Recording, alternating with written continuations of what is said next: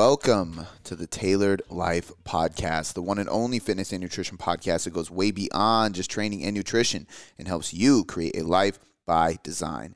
I'm your host, Cody McBroom, and today we have the one and only Dr. Spencer Nadolsky coming on the podcast. This podcast has aired in the past. This is a repurposed episode, but it is one of our more popular interviews, and it really hammers on a lot of good information that we get questions on constantly, specifically hormones and fat loss. This is something we always get asked about. Do hormones override calories and calories' ability to lose fat, or is calories all that matters? Well, today we're going to dive into that. We're also going to dive into thyroid health. We're going to dive into PCOS. We're going to dive into a bunch of stuff.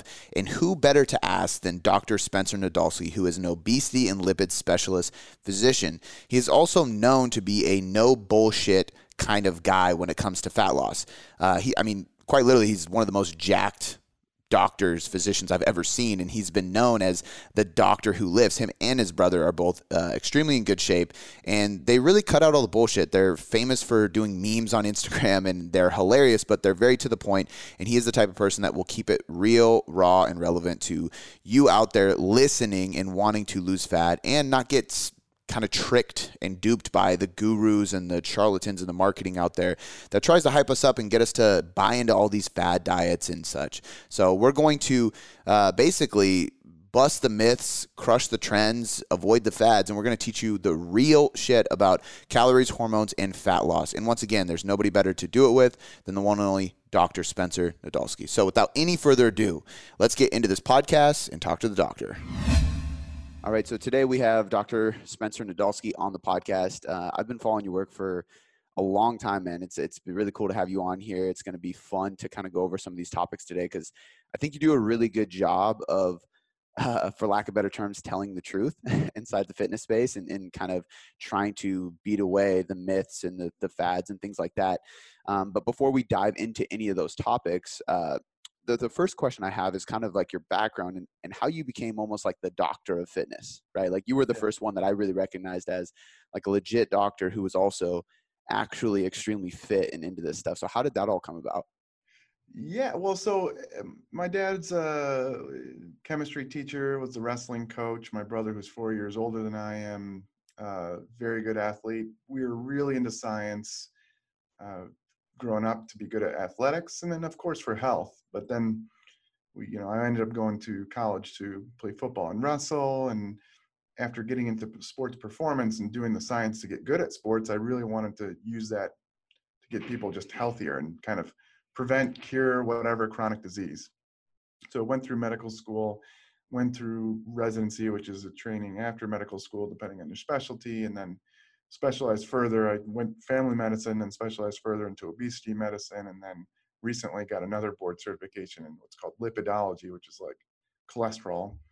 So essentially, I'm like a kind of like a cardiometabolic specialist at this point.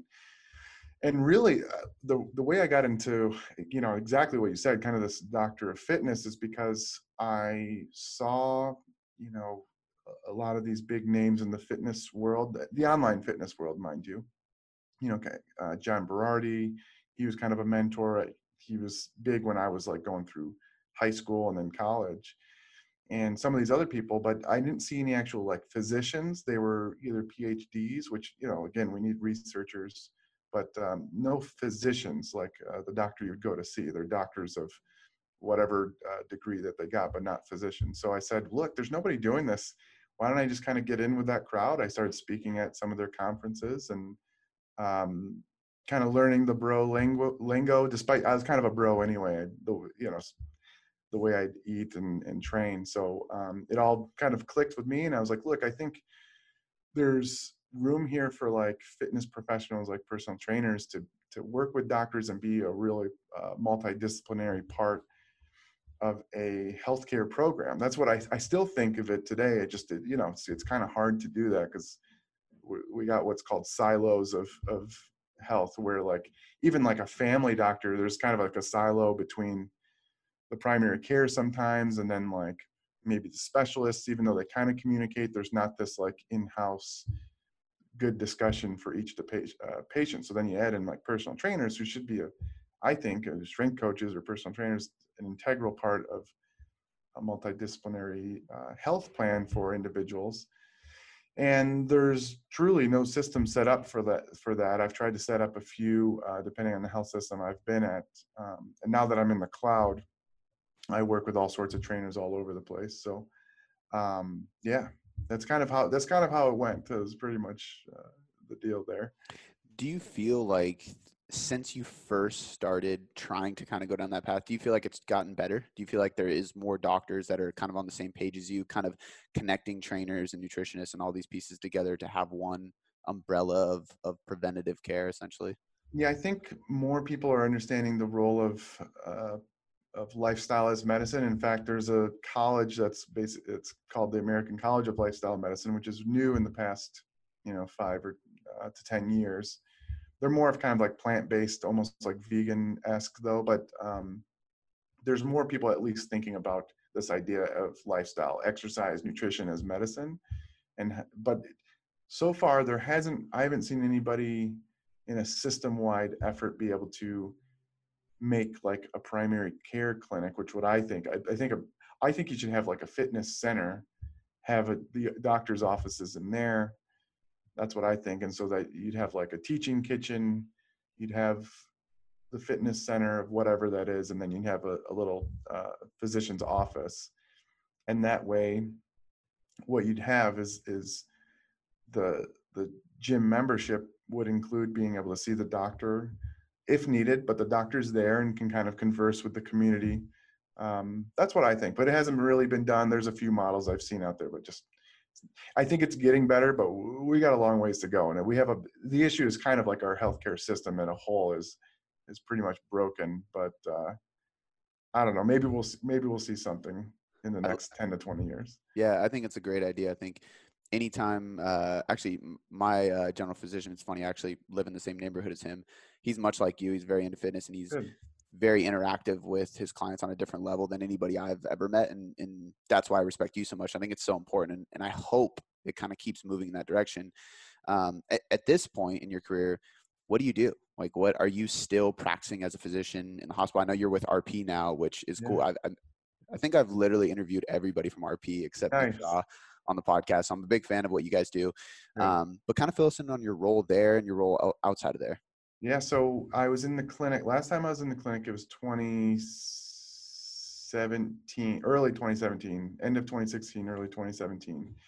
And this company, SteadyMD, said, hey, you have a big social media following. Why can't we license you in like all the different states around the United States? And then you could have all these patients like in the cloud, all your followers. And I said, yeah, I've been wanting to do that. There's a lot of red tape. Each state has different laws. You got to have malpractice insurance and all these different things. So they made me an offer and I said, sure. I said to my followers in 2016, hey, I'm going to be online now. So if you want to be my patient, tons of people signed up. And now I rarely take on new patients because I had so many people kind of influx. And now I do so much with RP, but like my goal is to go, okay, I have my small group of patients on, it's about 200 or so now. A normal doctor has like 2,000 patients where they see somebody every 10, 20 minutes or whatever daily in their clinic. Now I only have 200 patients. I have like constant contact with them online. I could probably get up to like 500 or so if that were my only job, but I work with RP now. My idea is to kind of incorporate or to expand this idea of lifestyles medicine. So we have a team of registered dietitians who are also like strength coaches and kind of push this idea through the cloud and using telemedicine, telehealth to really help people improve their health throughout the world, really, not just the United States. So I do a little bit of all of that. For a lot of people listening, I think they almost wouldn't even know what you would be doing for them because it's not very common for doctors to do what you do. Obviously, there's not many who literally do that online. So when you work with a client, what are your focuses? Like, what are you taking them through? Are you taking them through? Is it really just like lifestyle management? Is it like blood tests? Like, kind of give us the rundown. It's everything. So like, I want to look at a patient as a whole. So like, despite being an obesity and lipid specialist, I don't only focus on those. I could if somebody is sent to me, from their primary care doctor, and then I'm acting as a specialist. But I take someone in and I'd look at their, do they have health issues, whatever it is. I look at them from their social health, their mental health, their physical health, of course. And then we kind of break it down and go like, look, is there something that we can work on to move the needle to improve your health in some sort of way? Maybe it's sleep, maybe it's nutrition, maybe it's everything, maybe it's exercise. So we start there, and then depending on how much they need, it may be, hey, try one of our diet templates and then one of our exercise templates. Or if I think that they need more comprehensive help and accountability and more support, then they may be working with one of our RDs. So that's pretty much how it works. And then I follow them. I can order labs. I can watch their health improve or not improve, and try to kind of come in and strategize why they're not improving. Can monitor their blood pressure, all that stuff. Anything that you see like a regular family doctor for, that would be what I would do through the internet. But I would say from a more comprehensive standpoint, because I have the resources to be able to do that. As you're looking at these things, how correlated is like healthy blood work and body composition? Because I think there's kind of like there's been a battle with if it fits your macros and kind of like clean eating and or do calories matter, and we're going to kind of get into that soon. But I'm just curious, like, do you notice a correlation when people really start focusing on their health and their blood work and things like that? All of a sudden, body comp just comes easier. Yeah, so it's a chicken or the egg thing. I mean, honestly, if they focus strictly on their body composition and they have adiposity related disease. So if they have, let's say they have type 2 diabetes or pre-diabetes and they want to lower their blood sugar. Well, in order to lower their blood sugar, we should probably focus on the adiposity. Now, changing the quality of their diet will have some small changes on their blood sugars, but getting into a caloric deficit with the improved diet quality will have massive effects on their blood sugars and lipids and all sorts of things, and blood pressure as well. So I tend to do both, and whether the person knows it or not, if we're focusing on quality, in general, the quantity comes down too, if that makes sense. So like, it's never an either or, it's generally both in some sort of respect. Yeah, and I think it's which one you focus on to get the other kind of thing, right? Like it kind of depends on the person's adherence, right? Yep. Which is one of the things I want to talk about is just the relationship between calories, just in general energy balance, and general health. Because I think there is, there's a lot of people that say flexible dieting is great, which I believe in, and you can kind of eat whatever you want as long as you lose weight. And they have studies like the Twinkie diet that show, oh yeah, like his blood work was better when he lost weight because of that, and he was eating Twinkies every day. And then there's people that almost get like it's like a religion to them. They get really worked up about that because that's unhealthy and it's processed food and there's artificial stuff. What is your argument against those people? Like, how do you explain to them that the relationship between calories actually does influence health quite a bit? Yeah, it's just one of those things where it's a dichotomous thinking, So like, yeah, the excess energy intake is what's fueling much of our chronic disease. And what they'll say is that if they're not very up to date on like the information, they'll say no, it's because of the sugar and whatever. But if they understand that no, eating high sugar laden, high fat types of foods drive the overeating because they're easily overeaten, then we can get to common ground going, okay, so you agree that it is the energy intake, but the quality of your food is driving the energy intake, if that makes sense. So we usually try to get to a common ground there. But like, if they simply think that it's the hormonal milieu from eating sugar-laden foods, we can then go, well, no, look, there's some studies where they were hypocaloric, meaning they're eating fewer calories than they're burning, regardless of what they ate. Even if it was high sucrose, they still improved their metabolic diseases. So like, it depends. I like to get the common ground and go, okay, so you agree it is the calories. If you get down to it, to most people that are well-read, or at some point, they will agree on that.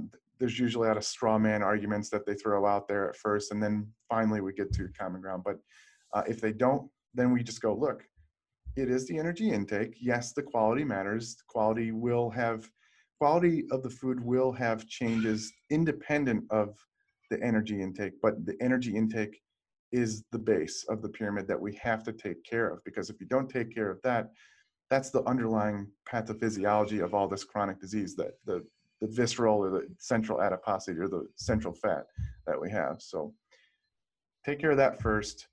If you take care of the quality at the same time, you'll kill two birds with one stone. But you can't just, and in general, when people fix their quality of their diet, they lower their energy intake. So that's what they're thinking. It's in their mind, they're like, no, I stopped eating Twinkies, or I stopped drinking soda. It's like, yeah, you lowered your energy intake. And they don't realize that. They just think I cut out sugar. But yeah, you'd have to show them metabolic reward studies and stuff like that. But in general, you can get to the common ground, as I said before.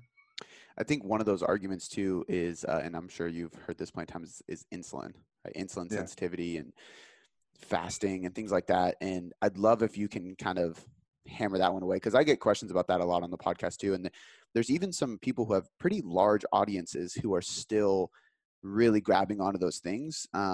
But from what I've read and studied from people like you, it's really not as important as we once thought. I mean, I come from kind of a bodybuilding background. So once upon a time, insulin sensitivity was very important. But the more we kind of researched it, the more we realized it's not. Would you say that's correct? Yeah, so insulin sensitivity is extremely important from a metabolic health standpoint, but it's going to be based around our body composition, how much we sleep, and our activity. And then there's genetic components, of course, as well there too. So like, if you're eating a high carbohydrate diet, you can be very insulin sensitive. So what people think is that eating high carbs, and again, they don't differentiate, well, are you eating lentils or are you drinking soda? That probably has a difference as well. But regardless, if you're eating a high carbohydrate diet and it's eucaloric and you're lean, eucaloric meaning you're eating as many calories as you're burning, your insulin sensitivity won't change. You're not gaining fat. That's the underlying pathophysiology of insulin resistance. So like, people think that when you eat high carbs, you stimulate your pancreas to make insulin, and that causes insulin resistance. That's not even remotely true. So like, in general, you have to have a discussion and go, okay, you got to support your claims. And if the person has any idea of study design or anything, they will not be, they'll go, oh, you know what, you're right. But like, a lot of times these gurus will say things that they just don't understand, right? They don't even know what they're saying. And they just heard it from some other guru, and they're just kind of parroting what they said. And when it comes down to it, it's like, well, just show a study. Show a study and see if you understand the methodology. And they're like, well, no, my friend ate 5,000 calories of pure fat and they didn't gain weight, they lost weight. It's like, you can't just use these anecdotes. We got to use like trial data, and they can never come up with it.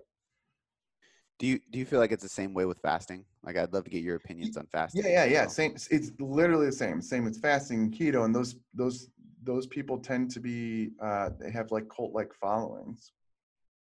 So yeah. It's there's a few good gurus out there that really, I get the questions every day on my Instagram lives every time. Well, what do you think about this doctor who says fasting's great? And I'm just kind of like, yeah, it's fine. If it helps you get into a caloric deficit, that's awesome.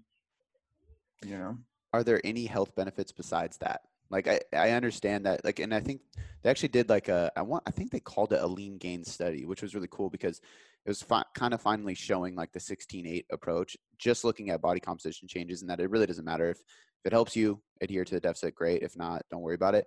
But there are a lot of gurus that claim all these outlandish like hormonal effects and health benefits and longevity and things like that. Is any of that true? Is there any data to support it? As far as we know from rigorous study design, we have seen no added benefit in humans.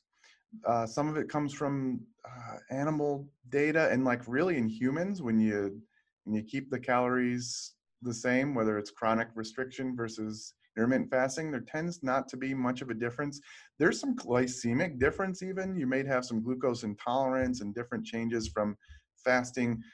Honestly, though, it probably doesn't matter. And if I had to guess, I would guess that there may be a slight benefit to the fasting. There may be, but if I can't say for certain.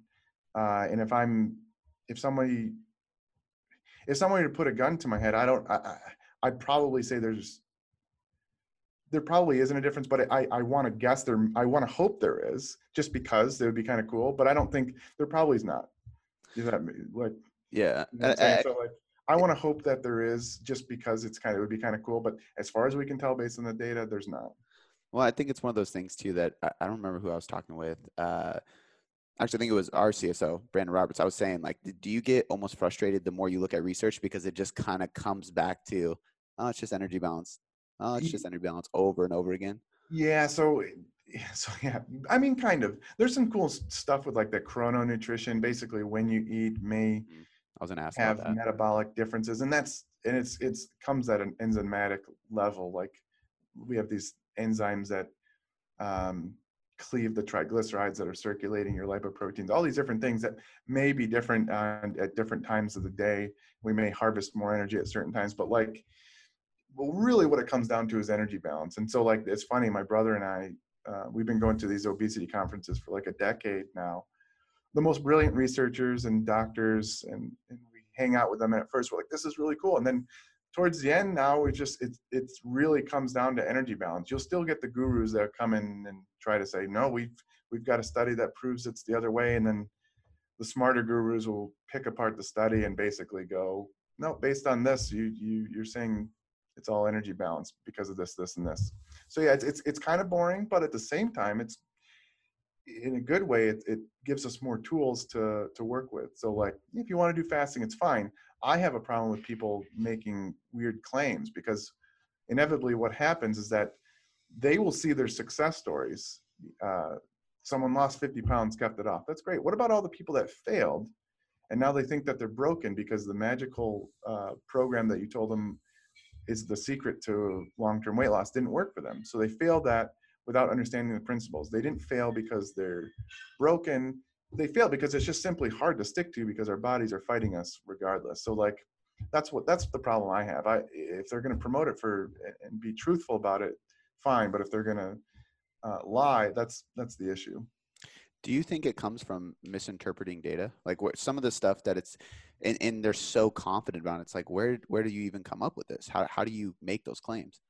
I don't think it's misinterpreted. I think a lot of these people some of them are misinformed, and they just, they're not very well read. I think some of these people are super smart, and they know how to cultivate a following. You stick to one principle and really hammer that as the secret, you're going to get a lot of people that are going to be successful, and you can use those anecdotes, testimonials to then prove your point, and everybody else is a liar. And then you create this huge following. Ego, whatever it is, people like fame and fortune. So that's what I think is the driver.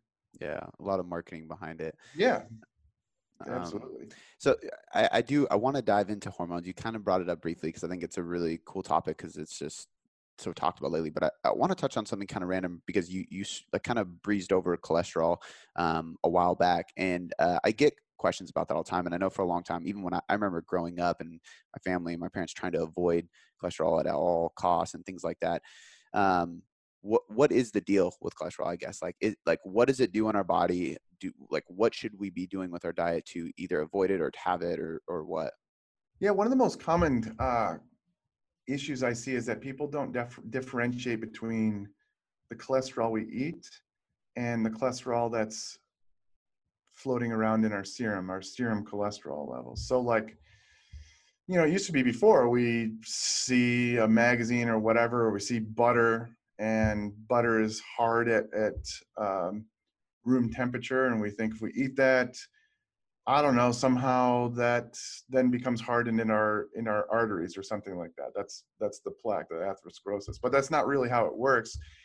The real issue are these lipoproteins that carry the cholesterol that then get inside of our blood vessels and then become, we call retained. So these little lipoproteins carry the cholesterol. They have to, because cholesterol's not water soluble. You put oil into water, they separate. So they have to be carried by these proteins to then be delivered to the certain tissues and liver and whatever.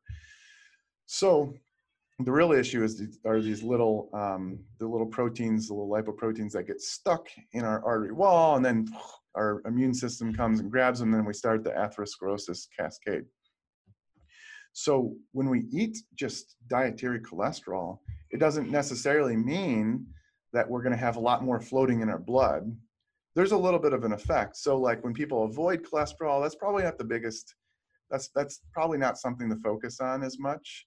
There's an effect there, but the most important thing from a dietary standpoint is probably saturated fat, and it's really high amounts of saturated fat.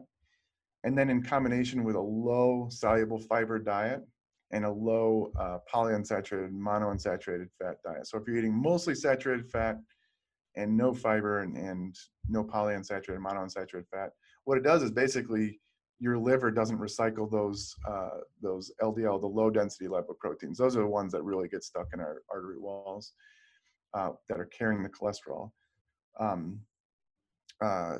So really that's the issue. So just eating cholesterol doesn't mean we're going to have high serum or blood cholesterol. It's probably more the saturated fat.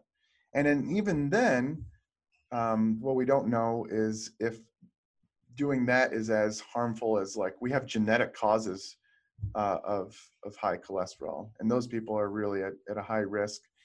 And then also those people who are metabolically unhealthy, remember the abdominal fat. If you have high abdominal fat, you have high inflammation. It makes the little particles that are carrying the cholesterol easier to get stuck into your arteries and cause atherosclerosis. So multiple things going on there, but just eating cholesterol isn't probably something to focus on. Is there a relationship between cholesterol and testosterone? Like, I feel like, and I want to say it was T Nation, not to put them under the bus, and nothing wrong with T Nation, but they're really, the way they do their articles. And Yeah. I think that was my first introduction to fitness when I was like 18, is just read T Nation. And I want to say one of them was talking about eating cholesterol to boost testosterone. And I remember that being a question that people have asked me in the past as well. Yeah. So all of our cells, this is something that too, all of our cells make cholesterol. They need it. So from an endocrine standpoint, our hormones are first made out of cholesterol. So it's thought that, like, oh yeah, we should eat a bunch of cholesterol to make more testosterone, but that's not how it necessarily works. Our cells make plenty of cholesterol to make our hormones. So if you're not eating any cholesterol, it probably doesn't matter. There may be a small little effect, but really it's tiny. You don't need to eat cholesterol to make testosterone. Our bodies can make it by itself. So we don't need to get more of it. And even if you raised it by a small little bit, whether that has what we call like clinical effects, meaning like, so if you raise it by 50 points, is that really going to help you build more muscle? Probably not. You have to really boost your testosterone much higher than it is right now to have any sort of muscle building effect. Now, I will say there's something interesting about eating. There's been studies on drinking skim milk versus whole milk, and also egg whites versus whole eggs. Mm-hmm. And the muscle protein synthesis seems to be higher with the higher fat, higher cholesterol food. And it doesn't come from boosting your testosterone. There may be some other effect. I'm not sure. Nobody really knows the exact effect. And I've tried to know, it's like, is it from eating more calories? Are you getting more calories? They seem to control for everything. I think it needs to be repeated, but that's something separate but interesting and related. I actually think the article literally said, don't eat egg whites, eat whole eggs, kind of thing. Yeah, I mean, yeah. For testosterone. Yeah. But I think that's also why it's important for people like you to be doing what you're doing and actually have social media accounts with big followings and putting out a good message and a lot of funny memes about it, because I think that a lot of people see the title or an abstract and they immediately like jump to a conclusion because it sounds sexy in a blog, and it can really stir people the wrong way because they don't know any better. Yeah. That's kind of why I do it. I'm getting into YouTube now. I feel like I can do more long form type of stuff. The memes are funny, but sometimes, not that it's unprofessional, it's just that I feel like, okay, I want to make sure people understand that like I'm a physician too, and I can actually go into a lot more depth than just kind of a funny quip, a little funny thing. Although it has been fun to get people's attention and kind of make little one-liner zingers doing that. Yeah. Well, I think you should definitely do that, man. I think it would be super helpful as somebody who runs a team of coaches, like somebody like you on YouTube doing, 10, 20-minute videos would be super helpful on these topics, because there's a lot of YouTubers who are not as well versed as you, who are putting out content that have 1 million subscribers. And it's like, it's insane. And I think it's fun. There's people like Lane Norton who blatantly put the names out there, which oh yeah, I would never do that to somebody. It's hilarious to see. And the yeah. videos are good, how he debunks them. But He puts them on blast. It's fine. He's a good friend of mine too. And so yeah, I sometimes name him. I sometimes don't. He's a little bit more aggressive than I am. But then there's people that are much more passive. I'm kind of in between. I definitely put their topic on blast though. Like I'll just blast the idea of it. yeah. And because I don't know. I'm not sure it may turn off people when you aggressively attack them. I'm not sure. I don't know. Not that I'm like a marketing genius or anything. I've gotten decent at understanding what people like and don't like, but he has a big following, but then there's other people that are passive that have a big following. I think it just depends on who you are. Yeah, I agree. I think some people love the controversy. They love that. Yeah. And some people get uncomfortable and they don't like Yeah. it. Yeah. I think it's just different strokes for different folks, really. Yeah. So before we move on from the fat topic, I do want to ask, like, what are the health benefits of saturated fat? I know for a while, I don't know if it was the paleo movement or if it was like everybody was doing the butter and the coffee and keto came out, but there was a lot of people that were promoting more saturated fat because for so long it was like demonized. Why? Like, what was the claim behind what they were saying? Same kind of thing. Oh, it's good for you. And what they'd really say was not from the saturated fat. It was some of the things that were contained in the foods that had saturated fat. So there was this one website I can't stand, but they put butter as a superfood because it contained a little bit of vitamin K2, which is not a usual vitamin we get. We usually get K1 from plants. K2 is kind of an interesting compound. But anyway, it was kind of like, oh, okay, you're saying butter is a superfood because of the minuscule amount of K2 that, like, it goes back to, that's like eating peanut butter for protein. It's actually worse than that. It's much worse than eating peanut butter for protein. It's like the analogy someone told me once. It's like drinking martinis just to eat olives. It's so stupid. And it's like, there's nothing beneficial about eating more saturated fat. There's absolutely nothing. Our bodies can make saturated fat. There's probably benefit from eating certain foods that may contain some saturated fat, but like eating more saturated fat just to eat saturated fat there's nothing beneficial about it. Some people may talk about eating coconut oil. Yeah, there may be some medical nutrition benefits of having coconut oil, but for the mass majority of people, there's not really much of a benefit. So like people just love making up stuff. They cherry pick something and then they run with it. And that's the stuff that I get so mad about. So nothing really special about eating extra saturated fat. It is important to note that saturated fat, it's an umbrella term. It's kind of a biochemistry thing, but there are multiple saturated fatty acids, and they each have different effects on our body. And then to make it more complicated, it probably depends on what the fatty acids come packaged in. So like take, for example, drinking butter, eating butter versus eating whole yogurt, not non-fat, but whole full-fat yogurt. And the effects on your lipids are going to be different based on the food that it becomes packaged in, even if they have a similar fatty acid profile. Calcium, the protein, and there's others things like these milk fat globule membrane little proteins as well, like all sorts of different things. But so it's complicated, but just to eat saturated fat is ridiculous. I think it's funny because it kind of going back to the idea of that everything comes back to energy balance. It always seems like what works is kind of in the middle. It's like, it's not that bad for you, but you probably shouldn't do a lot. And there's these people that are either anti or they're like extremists with it, and I remember coconut oil was a big thing too. Like you kind of brought that up, but the multi-chain triglycerides being converted to energy easier, and everybody was like, oh shit, we got to put coconut oil with everything. So, and I use some coconut oil, and I've been asked, I'm like, honestly, I like the taste of coconut oil. So I use a little bit Yeah. when I cook, but just a little bit one time a day, not for Yeah. any So fat burning. yeah, they become extreme. I'm going to put a stick of butter. I'm going to put a dollop of coconut oil in my coffee, and boom, all of a sudden their cholesterol in their blood is just super high. It's like, okay, what are you doing that? Well, it's because I'm going to burn more fat. I'm like, you're eating a ton of fat. What are you talking about? It's not going to do anything. Like, what do you? Anyway, yeah.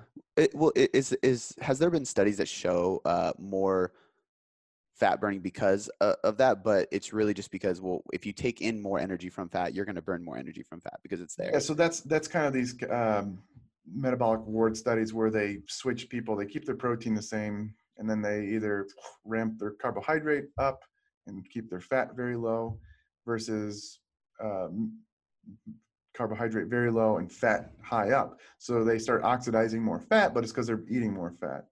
Now, I will say that eating medium chain triglycerides may be more readily used as fuel than the longer chains, but the effect is so small. Like, it's not something to focus on. So we're kind of starting to dive into hormones, so I'm going to kind of transition over that. But as a blanket statement, do you think it is kind of overblown right now? Like, I think there's a lot of talk about hormones, and people, it's almost like fear mongering. Like, people are very afraid that dieting is going to cause hormonal issues and that their hormones are dysfunctional and all these crazy things. Do you think there's merit to that, or do you think it's just getting too hyped up? Yeah, it's a lot of hype and a lot of misunderstanding. Like, so what do you mean by hormones? It's like, it's my hormones. I can't lose weight. I'm like, what do you mean? That doesn't make sense. Like, tell me what do you mean specifically about your hormones? And it's interesting. You don't get very good answers, of course, because it's just when you start saying, oh, it's my hormones, I can't lose weight. If you leave it ambiguous enough and someone doesn't understand it, then they'll be like, okay, yeah, that makes sense to me. But it doesn't make sense when you actually know what you're talking about, because it's like, okay, well, if you're hypothyroid, yeah, I have hypothyroid. I have Hashimoto's hypothyroidism. So I have to take a thyroid supplement, medicine, to replace the thyroid that my thyroid's not making anymore. So if you have a low amount of thyroid in your body, metabolic rate's lower, that makes sense to me. But once you're replaced, you got normal thyroid levels. So then what other hormones? Well, okay, I'm postmenopausal. I don't have any estrogen anymore. Okay, well, what happens? Well, there may be an effect on appetite, and there may be a nutrient partitioning effect where you may store more visceral fat regularly, more readily than if you didn't have that, or than if you had estrogen. So like postmenopausal women. But it's a small little bit of effect. But then if you're just dieting, like if you have obesity, let's say, and you have 50 pounds to lose, uh, just dieting is not going to screw those up. In fact, dieting would be very beneficial. If you have low testosterone because of your obesity, dieting would actually boost your testosterone. Now, this is different than if you're lean, relatively lean. Let's say you only have like, you kind of have some blurry abs, you want to get super shredded. You get shredded, then you may have some hormonal dysfunction, because now your body thinks you're starving. It doesn't want to reproduce. Your brain's not communicating with your testicles anymore. Or if you're a woman, they're not communicating with your ovaries anymore. You stop having your period. You don't have estrogen anymore. Now you start losing your bone mass, and now you're infertile. So yeah, there can be some hormonal dysfunction from dieting, and it depends on where you are. But just saying like, oh, it's my hormones or whatever, doesn't really make any sense. Do you think there's a pretty big gap between those people, like the general folk just trying to maybe see a couple abs versus the bodybuilder? Because obviously when you're getting shredded like that, like you said, there's a Yeah. difference. But do you think that's a pretty big gap and people just assume that if when you get lean, that's just part of it? Yeah, there's this weird, it's everybody throws the baby out with the bathwater, or whatever you want to say. So on Instagram, it's the diet culture. There's anti-diet culture, and then there's the diet culture. But really, if you're a good clinician or coach or whatever, you understand the differences between, like, hey, this person probably shouldn't be dieting. They have a history of chronic dieting. They're always trying to lose 5 to 10 pounds. They're miserable. They clearly have body dysmorphia issues. They're different. Like, we should treat them differently than somebody who has obesity or central adiposity and has hormonal issues, versus a physique competitor who understands the potential health detriment that physique competing can do, but just that's their sport, so that's what they want to do. So like, if we could actually think in a nuanced way, we'd be able to differentiate between all of them. So yeah, there's confusion because like you get the anti-dieters saying people shouldn't diet. It's like, what? I just had it. Yes, someone just said diets don't work. It's like, well, that's simply not true. Number one, and people like, well, people regain a lot of weight after dieting. Well, yeah, there'll be a lot of people, but it's really the issue for the semi-lean people that continually trying to diet. Those people, we should probably rein them back on trying to chronically diet, versus someone who has a lot of excess adiposity. Maybe it's good for them to at least attempt to diet and do it in a sustainable fashion. So really, it just depends on the person. Yeah, and I think that answer frustrates people when you say it Yeah, depends, you know? 'Cause- black and white. That's why the gurus. I mean, I wish I had as many followers as some of these gurus. The bottom line is, I probably never will, simply because I think people want to have their cult. My kind of cult like following is people that are sick of the BS and want the reason and logic. Unfortunately, that's not as many people as the other as the other side, but that's okay. I'm okay with that. yeah. With things like you mentioned thyroid, you mentioned menopause, like all these potential hormonal issues, what's the downstream effect on the metabolism? Because I think that's what a lot of people tend to think is the issue when they say, "Oh, my hormones are bad, so my metabolism sucks, and I can't lose weight because of it," right? Or I have low thyroid, so this is what's Yeah. happening. Yeah, so like again, yeah, if you have low thyroid, hypothyroidism, you replace your thyroid, and again, there are some slight little special things you can do there. Like I can give T4. T4 is the kind of somewhat inactive thyroid that we take by mouth. You can actually give T3, which is what our body's supposed to convert the T4 into T3 in our tissues and the rest of our body. But some people may not do it as well. So you can give a little bit of T3, and that might boost their metabolic rate more than if they were just taking T4. But it has a very small effect. It's like a few kilograms of weight lost, as opposed to like, yeah, you lost 50 pounds because of this difference. Uh, so like, when somebody says that, again, you just getting down to the bottom, like, what do you mean? Now, losing weight specifically, no matter what, when you lose weight, your metabolism, your basal metabolism will go down. It's a fact. You're losing body mass, or body mass is metabolically active. Your metabolism goes down. That's normal. Now, what people are really worried about is what's called metabolic adaptations, that your metabolism goes down further than what we'd expect based on your body weight and everything like that, based on calculations.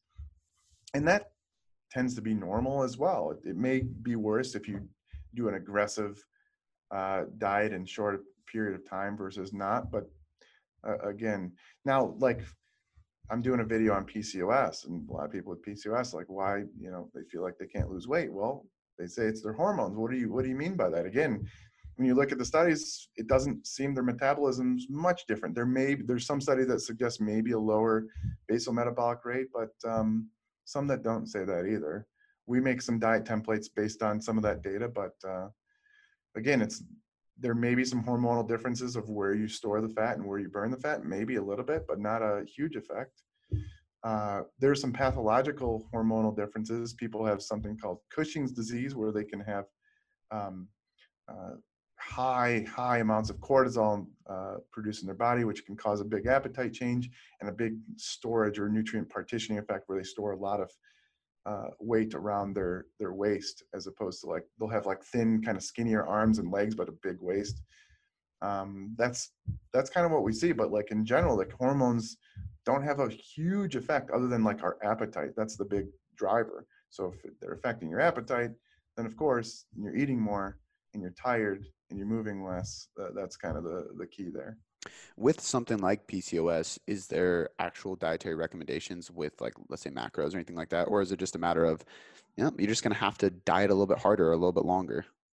that's kind of the key, and that's the stance we take. We've switched around the macronutrients a little bit in case there is a glycemic and metabolic difference.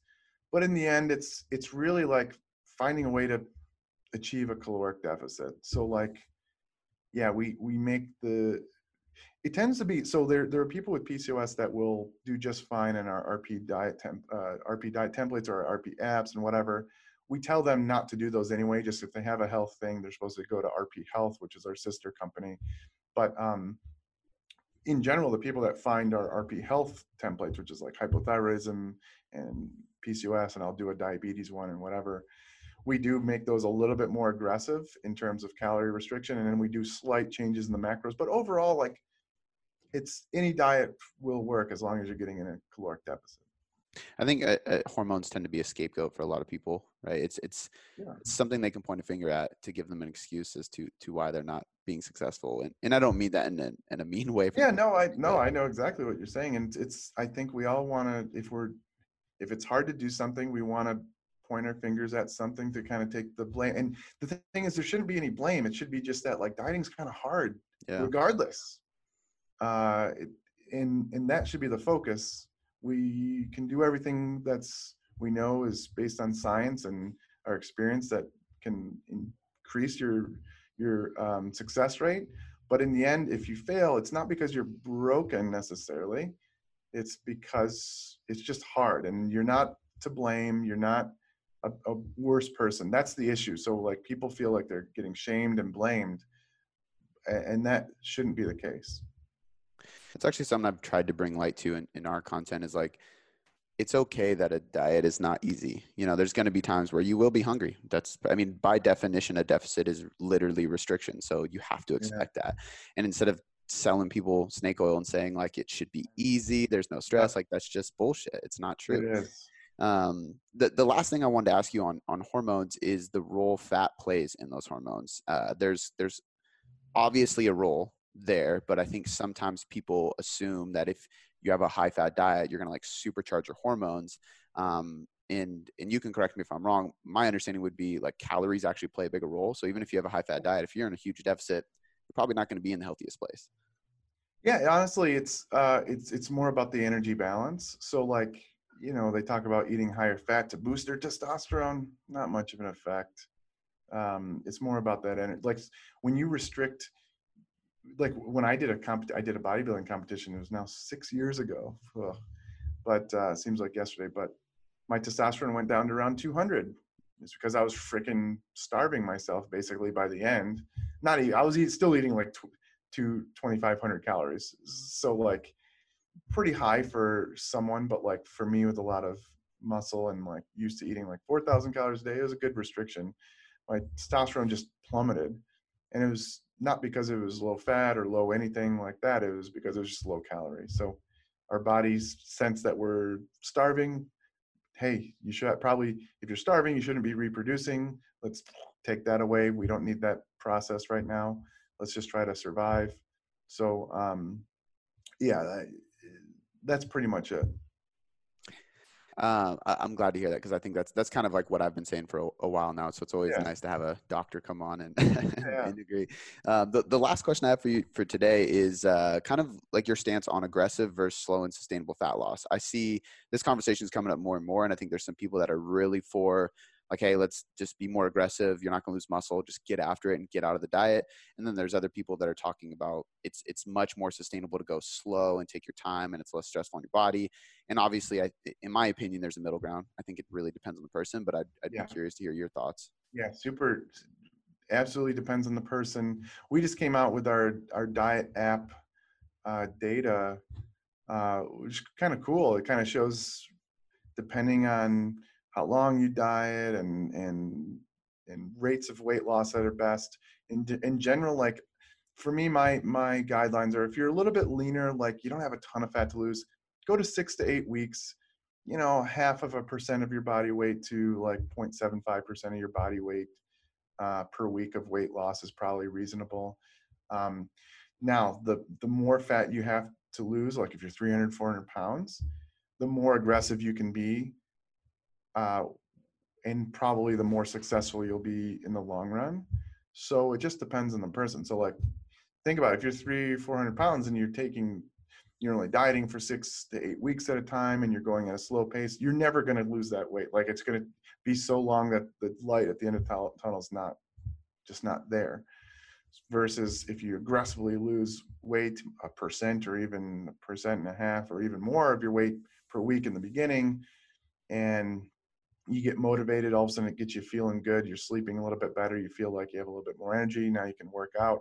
All of a sudden it becomes kind of like a force multiplier thing. So, and really the studies looking at obesity tends to be that those who diet a little bit more aggressively than slower tend to do better in the long run. But again, it really depends on the person, because there will be some people that lose weight slower that will be very successful. So I don't like to make absolutes, of course. Um, but these are kind of some of the things we see. Well, I think natural bodybuilders are a good example of that. There's some people that will take 12 to 16 weeks to prep, and there's other people that are, 24 to 36 weeks, which is just, I've done, I think back when I prepped, because it was about 6 or 7 years ago as well. Okay. It was a 12-week prep. That's all there was. It was like, you have 12 weeks to get to stage. And so I can't imagine doing it for 24 to 36 weeks personally, but there are people who extend it out pretty damn far now. Yeah. I think the diet fatigue, the psychology of it, I think that's one of the issues that I ran into. I went really slow. I was with the 3D MJ guys, and they're kind of that longer, slower. I think by the end I was getting a little bit of a diet fatigue. I think I probably could have gone a little bit harder. You risk losing some muscle if you go a little bit harder. Like, ideally you would go as aggressively as you can without losing muscle, I think. But again, these guys are super successful. Who am I? I'm not a successful bodybuilder. I don't think I could ever do it again, just because it's just socially it was tough. And then I get really irritable when I'm hungry. So I can totally get it. yeah. Man, I want to respect your time. This has been great. I really appreciate you coming on and sharing some wisdom and kind of busting some myths for us. I think the audience is really going to like this. Where can everybody find all of your content so they can follow and learn more? Yeah, Instagram at Dr. Nadolsky, DrNadolsky, and then YouTube. You can connect to that one. My Dr. Spencer Nadolsky. I'm trying to put new stuff out each week. I got a videographer and all this stuff. Trying to make a different platform grow as well. Perfect. I'll link all that in the show notes.